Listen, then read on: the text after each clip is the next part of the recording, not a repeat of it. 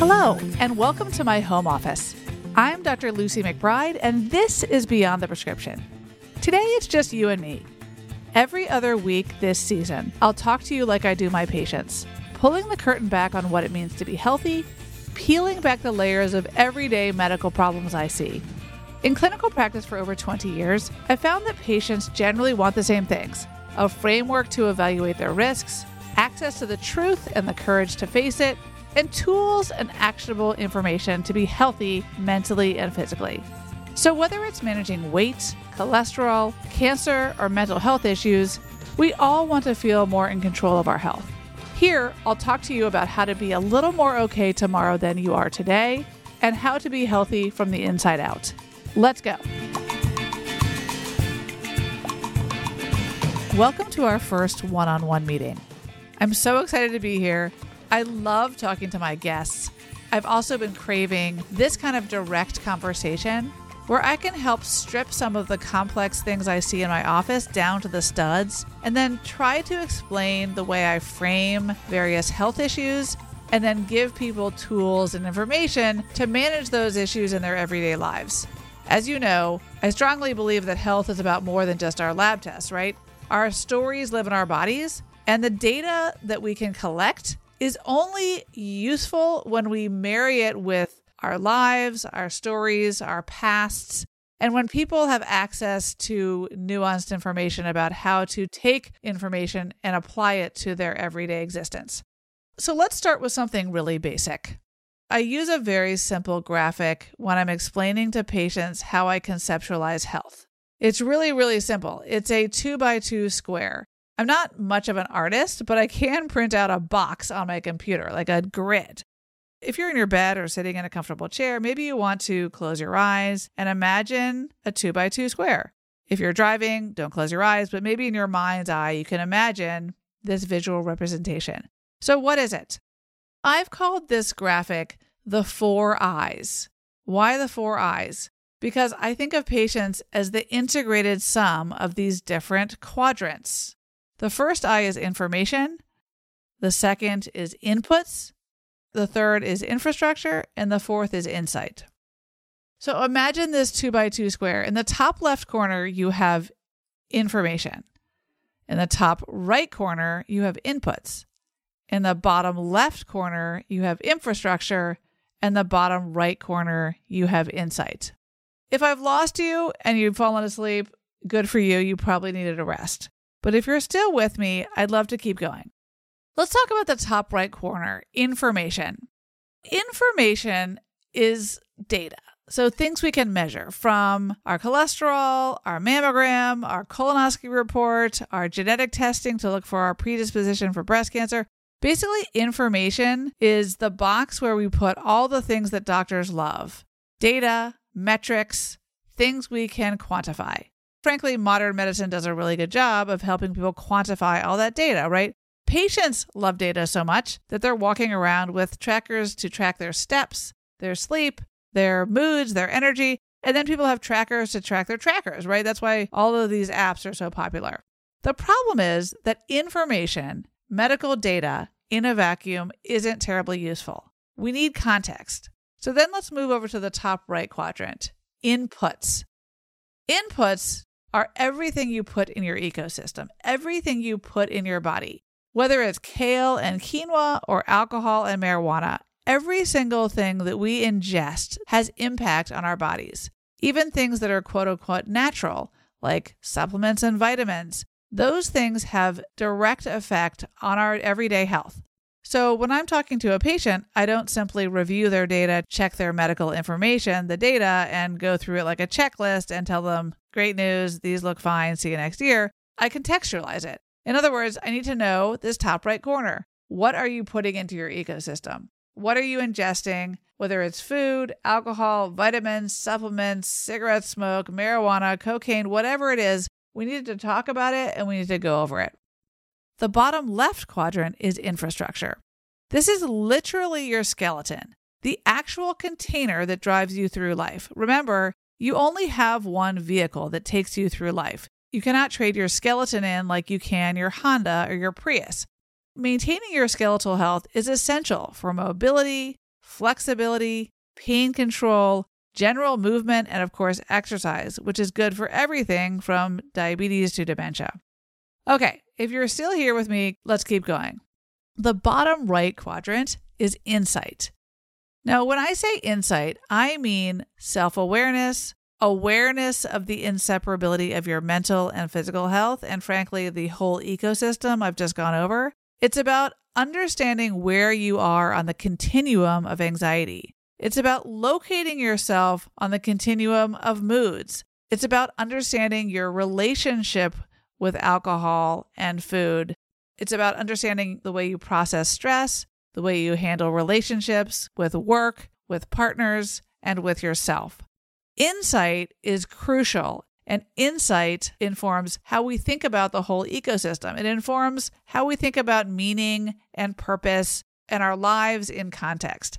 In sum, the 4 I's is a visual representation of how I conceptualize health. It's very helpful, I have found, for patients to look at each quadrant alone and then in concert with the other quadrants, because inevitably they all talk to each other. Let's take, for example, someone who has high cholesterol. So they have a data point that would go in the top left corner that they have high cholesterol. I could say to that person all day long, eat less bacon, exercise more, your cholesterol's too high, I'll see you in a year. That would be a fine recommendation, but frankly, I don't believe in shaming people. I don't believe in telling people what to do. I believe in giving them the tools to help themselves. More importantly, to appropriately counsel this patient, I would have to look at all the context. I would have to look at the other pieces of the puzzle, the other eyes. And when I talk to the patient and I understand that their top right quadrant, their inputs, include the absence of dietary fiber, an abundance of food at the very end of the day after a long day of not eating adequately, that's important to know. It's not just what they eat, it's the cadence of their habits and their everyday eating behaviors. I also need to know that in the bottom right quadrant, they've had a recent hip injury.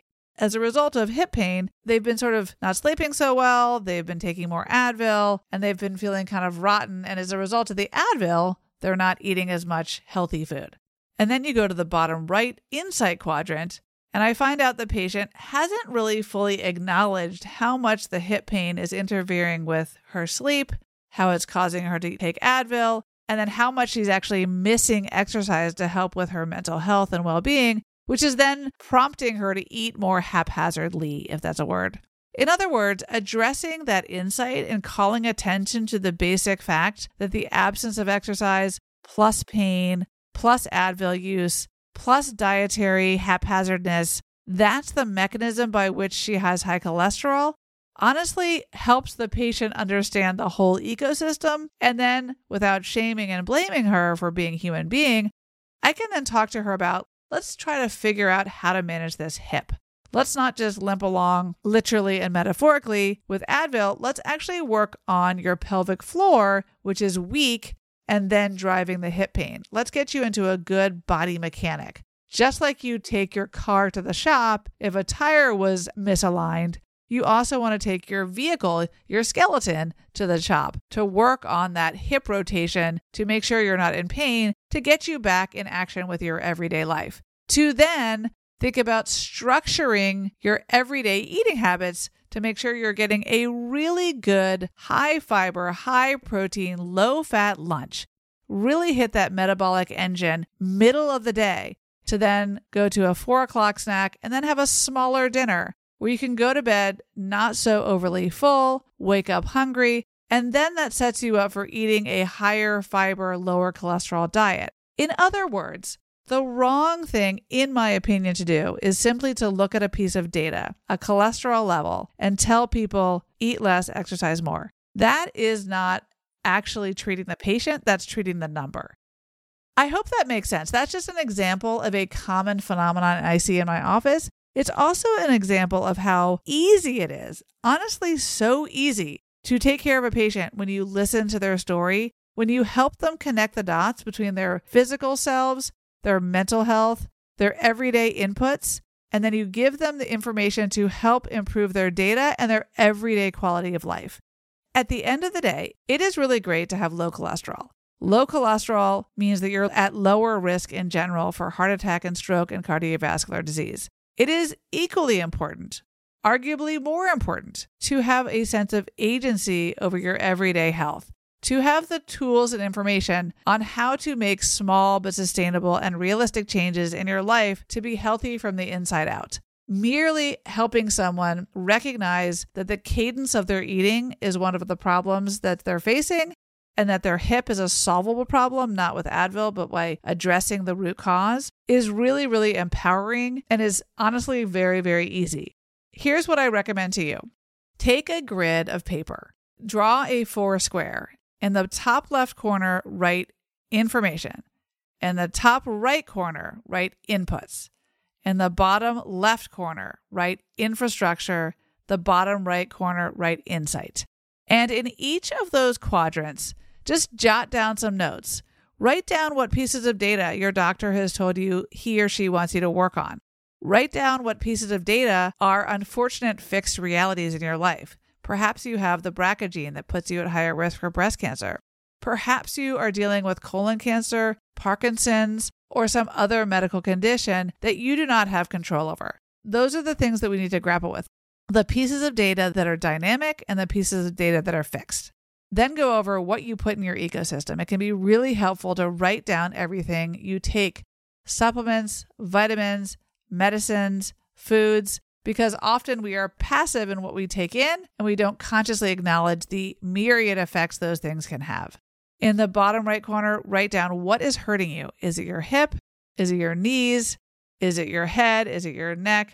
What's going on? Just scan your body, survey your muscles and your joints, figure out if there's any way that those issues are informing the way you move throughout your day, the way you carry yourself in your container every day. And last, in the insight quadrant, try to assess where you are on the continuum of fear, anxiety, moods, and your relationships with yourself. In other words, we all have mental health. Mental health is health. The question isn't, do you have anxiety or do you have moods? The question is, where are you on the continuum? And then what tools do you have to manage excess anxiety, low moods, difficult relationships at home, work, school, or with yourself? That is a very broad brushstroke framework of how I talk to my patients. I really look forward to fleshing this out in further conversations. I hope this is helpful. I always love your feedback, so please leave me a comment and be sure to rate, review, like, and subscribe to the podcast. Thank you guys so much for listening, and I'll see you next time. Bye.